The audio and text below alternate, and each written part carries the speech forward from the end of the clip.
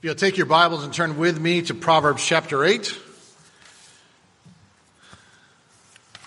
As you're turning, again, just to bring to your attention, we do have Maurice and Joanne Sykes that are here. I thought they were here. Where are they?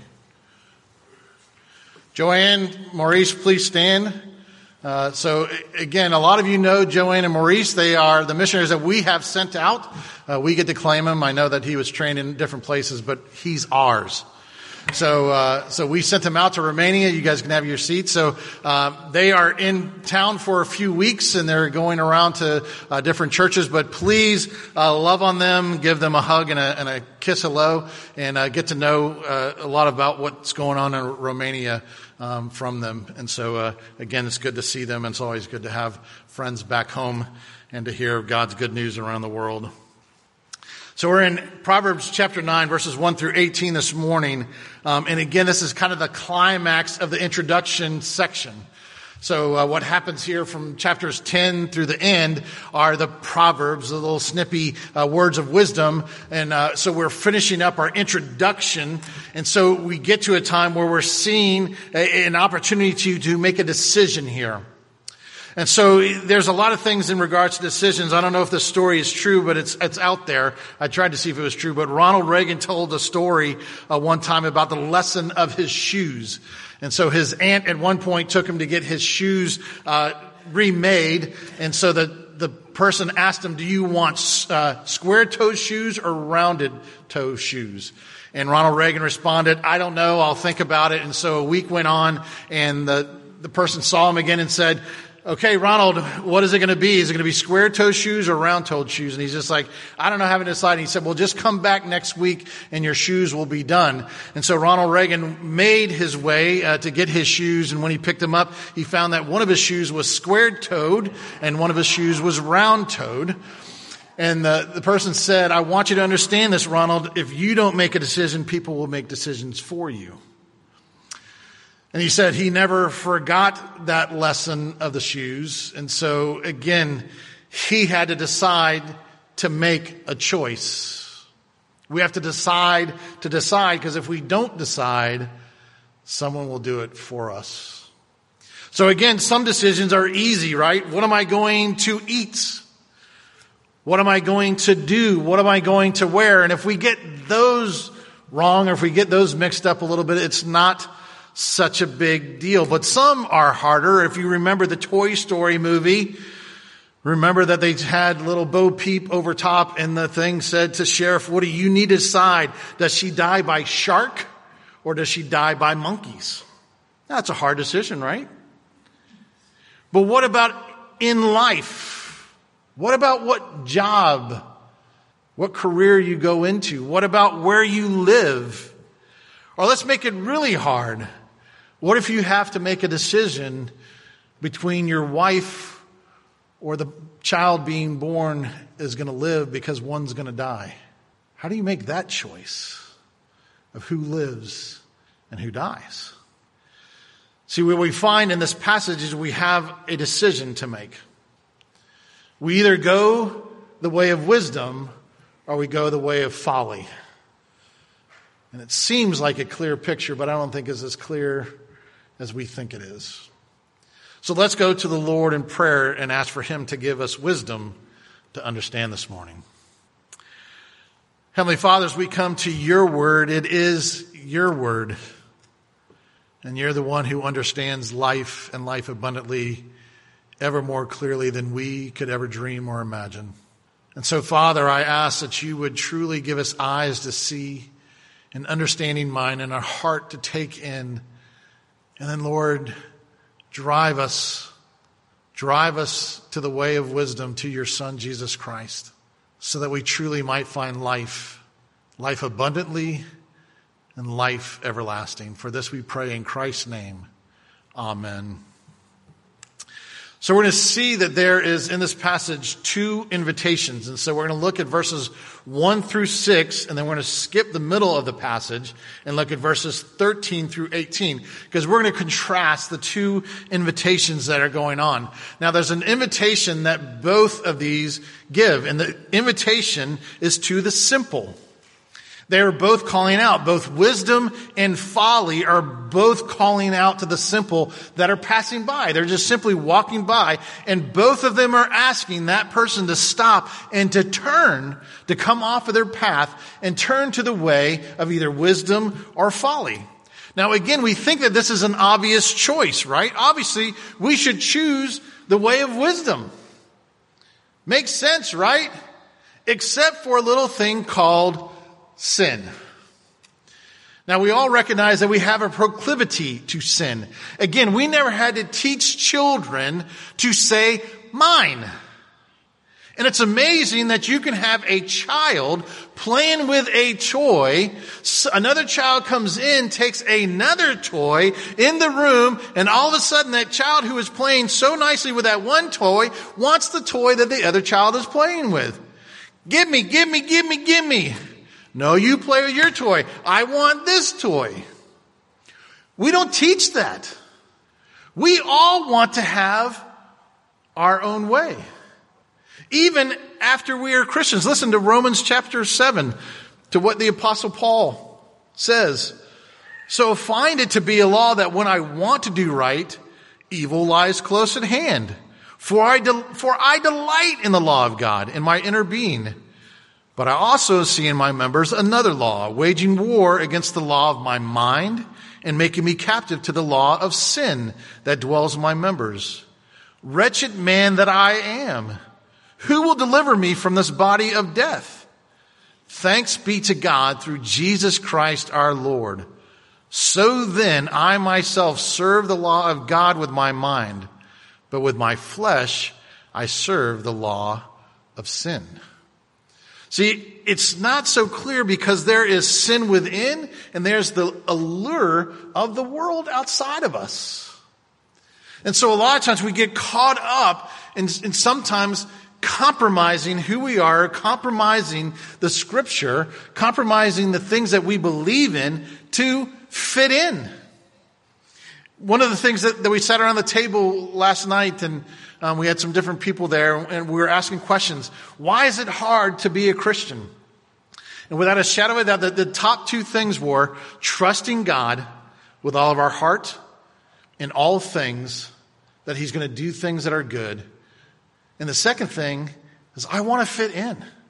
I want to fit in at my school. I want to fit in with friends that are around me. And so there's a struggle with all of us to figure out which invitation are we going to lean towards. And so what we need to do is we need to unpack this a little bit. And the first invitation is to wisdom. It's to wisdom. And so what happens is this passage gives us a description of wisdom. It says, wisdom has built her house. She has hewn her 7 pillars. She has slaughtered her beasts. She has mixed her wine. She has also set her table. She has set out her young women to call from the highest places in the town. So again, we see a couple of things in regard to this home. One, wisdom is a classy lady. She is someone who is doing things. She has a palatial home. That's part of the understanding. And again, you can go to commentaries and people have hundreds of ideas of what this means, that she hewn out 7 pillars and that it was a palatial home. I just think, one, it's a big home. Okay? And she's inviting everyone to come in. And as she invites everyone to come in, what she does is she sends young women to begin to go out to call. And so these young women are bold in public. They're crying out for people to come in to Wisdom's house. Come in. All of you who need understanding, who need to gain wisdom, come into her home, for it's open to you. And so again, this could be make application. This can be many workers here in the church. You could be a Sunday school leader, and you're the one going out and calling people in. You could be the youth worker. You could be the Bible study leader. You can be in a one-on-one ministry. You can be the discipler. You can be whatever, but you have been called to go out and to preach the gospel, to be bold, to ask people to come. Find wisdom. Come and hear the truth and gain understanding. And so it's this invitation that goes out for us to call people to come and know Christ. Come and find what is true. Because the things that you've settled for are death. And so they call out, but she says that she has set the table. She's given a feast. And it's not just a feast. It's not just a banquet. It's the finest. She's gone out and she's killed the fatted calf. She's brought in her wine. Not the cheap stuff, not the stuff in a box. This is good, aged wine. It's the finest of the fine. And she says, come, it's been set before you. Come and drink and eat and be full. That is what it's like to taste and understand and to taste and see that Jesus is good. Oh, what an incredible thing. And so she gives this great invitation. She brings everybody into the house. She gives them this feast and she says what in regards to it? So leave your simple ways and live and walk in the way of insight. So again, the fulfillment of this is an invitation to live. John 10:10 says this, the thief comes only to steal and kill and destroy. But Jesus came that they might have life and have it abundantly. See, that's the thing of wisdom. That's the thing of church. Again, I struggle with some people who get of the mentality who say, I'm okay with Jesus, but I don't like his people. You can't have it that way. Jesus was very clear when he said, when they asked him, what are the greatest commandments? And he said, it's this, to love your Lord, your God with all your heart, soul, mind, and strength. And he doesn't stop saying, hey, if you have your relationship with God right, then that's okay. He says, and to love your neighbors, not just as neighbors, not just as enemies. He says, love your neighbors as yourself. So again, we have this understanding that again, we need to have life abundantly. We need to understand what this word of God says so that we might be able to grasp and understand wisdom and apply it. Then we can live life abundantly. We're not sitting there worrying about what the world says or what's the greatest thing at the moment or what's the new thing coming down the pike. What's the new fad? What's the new investment? What's the new? Who cares? None of that satisfies. Only life in Christ will ever give us life and understanding. So now let's contrast that to folly. So the invitation still goes out to the simple from folly. Now, how is she different than wisdom? It says that she is seductive. She sits in her doorway. She's seductive and she what? Knows nothing. Now, what I want you to understand is all of you guys have seen movies, or if you've ever gone to Universal Studios or whatever, they have a back lot, right? Now, what's unique about that back lot? All the houses that you see are facades. You have just the one opening side of the house. Everything in the back is open. It's not finished. That's the understanding of what's going on here. Folly sits at the doorway and it seems like her house is complete.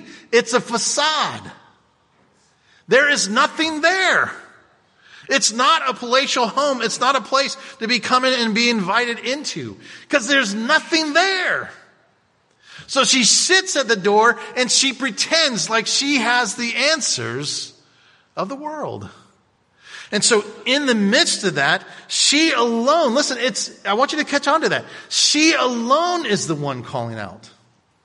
She doesn't have like the wisdom where the young women goes out into all the places of the city and call out to those. She has no one to call for her except herself. And so she's going out, and how does she get her attention? She's loud. And she's seductive. And that gets us a little interested. And so we begin to listen because we listen to her because she says that she doesn't offer a feast. She gives us food. But she gives us food that is stolen. And she says to us very clearly that the stolen is sweet and bread eaten in secret is pleasant. Now let's just make this practical.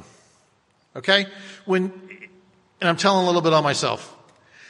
If you've ever drank under the age of 21, First of all, you're probably buying cheap stuff. So you're not buying the good stuff. And you're just trying to beg, not being caught. Whether you have a fake license or you look like you're older than you really are or whatever.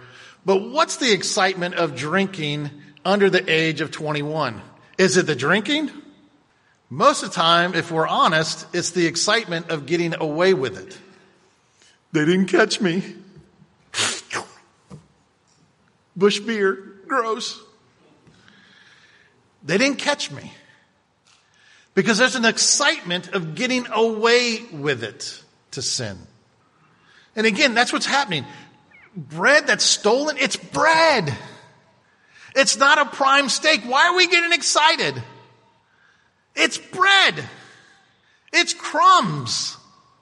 It's water. It's not wine. It's water.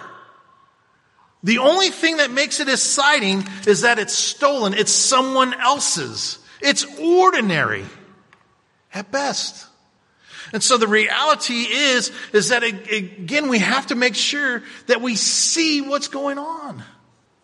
And what's happening is there's a relationship, okay? So it does say that there's something here where she is being seductive and seductive, okay, to the person of saying, come into my home, come away, and it's to a married man, is the understanding in the scripture when you read it. So there's a seduction to say, come and have something that's not yours. And then you can celebrate and you can enjoy it. Because why? Because it's not yours. So settle for the ordinary at the cost because it's something that you're given that's somebody else's. Now, what's the fulfillment to folly? The scripture says very clearly, death. The wisdom cries out and says, turn aside, come here, and you will gain understanding. You go to folly, she doesn't even know what she's telling you to come get. She's at the door and she says, turn here, and I don't even know nothing. But come here, listen, and you'll still gain no understanding. And then what does the scripture say about what's there? Verse 18. But he does not know that the dead are there, that her guests are in the depths of Sheol. So here you see people coming. So if they were to step into this house, not the palatial house and the feast of the wisdom, but if you cross the doorstep and you walk into the facade, what do you see? Dead people. People upon people upon people upon people who keep going into that door. They don't know any better, and by the time they know, they're dead. So which will you decide? Will you go to wisdom or will you go to folly? Now, how do you know? Now, I want us to go back to this middle passage because I think it asks questions that are very telling to us. And what do I mean by that? Well, again, we understand that there are signs for things that we do. There are signs if you have cancer. There are signs if you are pregnant. There are signs that you give off if you're lying, if you have depression. There are signs that you give off to other people to let them know something is amiss. Okay? Well, there are signs that we give off that lets people know whether we are wise or whether we are fools. The first one is this question: how do we react to correction? Verse 7. Whoever corrects a scoffer gets himself abuse, and he who reproves a wicked man incurs injury. So do not reprove a scoffer, or he will hate you. Reprove a wise man, and he will love you. Give instruction to a wise man, and he will be still wiser. Teach a righteous man, and he will increase in learning. So the question we should ask is, are we a scoffer, and therefore of folly, or are we of wisdom? See, if you're someone who's a scoffer, you're someone who likes to give abuse or injury to people when they correct you. And I know if you've been living any course of lifetime that you have run into those people when you go to correct them, even in love, and you say, hey, I've got something about your life that I want to talk to you about. And they respond to you with hatred and scorn. You have no right to say this to me. You have not been given the freedom to speak to me. You cannot say these things to me. I am okay. I am right. I am in control. I know what I'm doing. I know. If you become militant when someone comes to talk to you, or defensive, or you begin to try to find dirt on that person, then you're probably a scoffer. Because if we're of wisdom, it says the wise is the one who is open and has a humility to grow. Now please understand, it doesn't mean when you find yourself being corrected, it doesn't hurt. Sometimes it can be very hurtful. But the response is not to attack the person that comes. The response is to say, maybe this is true about me. Maybe there is something that I need to change.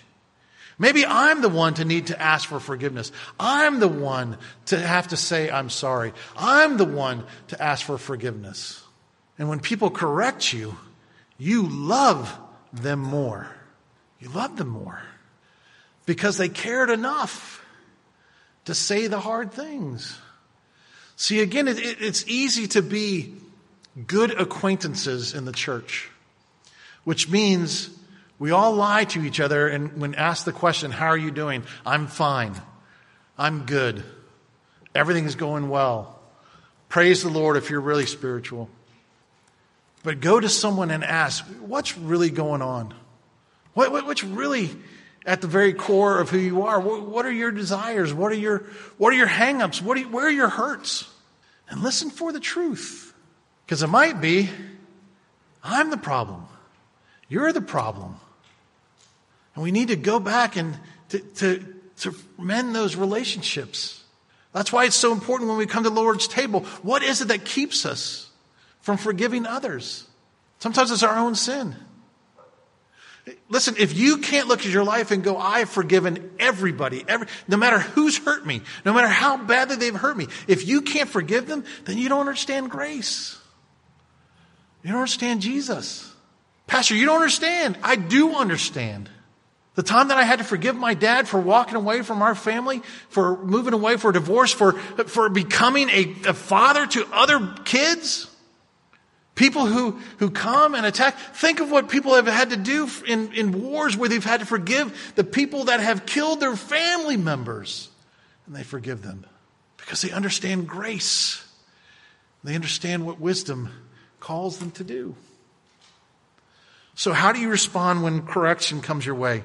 The second question is this: who or what is the object of our worship, our affection? Verse 10. The fear of the Lord is the beginning of wisdom, and the knowledge of the Holy One is insight. So who are we worshiping? God or idols? See, if it's God, at some point we figure out that the world is not a safe place. And when we figure out that the world is not a safe place, a lot of us become what? Cynical. And so how do we treat God? With sarcasm. If God is good, then why this? If God really cares, then why this? See, we should be responding with reverence. We should be running to God and saying, God more than anybody understands because He didn't have to give His Son. And yet He gives His Son for us to restore us to a right relationship so that we can run back to Him, to worship Him with our whole hearts? Or does it become idols? And how do you know the difference? Well, with your idols, I would ask, who does this help? Is it for an audience of one, of God, or is this about me, myself? If you're stingy, maybe you have an idol of money. If you have to find yourself fulfilling your relationship on a computer, then maybe sex is your idol. Maybe if you can't control your kids or you just throw up your hands and say, well, what's a parent to do? Then maybe your kids have become an idol. See, we can put a lot of things into the place of where God should be. And so He asks us the question, where's our reverence? Where's our worship? Is it to God or is it to self? And then the last question we should ask ourselves to know if we are a folly of wisdom Do we really recognize the benefits of wisdom? Because what it says to us, if you are wise for yourself. If you scoff, you alone will bear it. And so we know that the way of wisdom says you'll find life and you'll find life abundantly, but the way of wisdom is death. So do we really understand the benefits? Because the benefits is not just life here, it is life everlasting. See, God gave Jesus. He gave a part of himself for us so that we might be with him forever, not as slaves. And I want you to get that. Do you understand that that would have been enough for us? Just to be in heaven as slaves would have been more than merciful. But God looks at those he calls Christians and says, you are co-heirs with Jesus. You're adopted children of God who receives an inheritance of the kingdom of God for the sole reason that he loves you. And so as a loving father, what does he do? He remakes us into the image of his son. He takes other people into our lives and he chops away the pieces that are sharp and are hurtful and are cutting to other people. And he begins to smooth out our rough edges. He begins to have the sole desire, hopefully, to be Jesus and to fall in love with him. Or we can find ourselves in the midst of death. And again, death is where we will give away who we are for what? For temporary pleasures. I will compromise for the moment. And then we find it easier and easier and easier to compromise over and over and over again. And what do we find there? Fulfillment? One day we wake up and find that we've been dying slowly. But here's the decision and the choice for you today even. There's still hope. There's still Christ. And he calls to us and he says, come and leave the path that you're on and turn to me and find understanding and life abundantly and life everlasting. Because if you open your eyes and you stay on the path you're on, you're going to find death and despair. And you're going to find everyone that was your friend is nowhere to be found because no one cares. So there's your choice, wisdom or folly. And the question for us to answer today is, which will you choose? It is a decision. So we can either run to God or we can run from him. The decision's yours. Choose wisely. Let's pray. Heavenly Father, again, you have given to us, you have brought to us, you've given to us your word where we find wisdom spoken about. We find wisdom in the person of Jesus Christ. We find wisdom in your church, your bride. We find wisdom in brothers and sisters in the Lord who are willing to speak hard truth, but to love us through it. Or we can go to the world, Lord. Lord, it seems like fun. It seems like it has answers. So, Lord, give us eyes to see and understand that the world, all it has to offer is a facade. It can look the part, but has only death to give. So, Father, I pray for everyone in here that we would come to know Christ and know him more and more intimately today than when we came. We're not doing things for Jesus, but falling in love with Jesus, because he is the perfecter of our faith. So, Father, receive our praise even now. May it be to your glory and to your honor. And may we truly be a church filled with wise and loving people because of Jesus Christ. For it's in his name that we pray. And all God's people said, amen.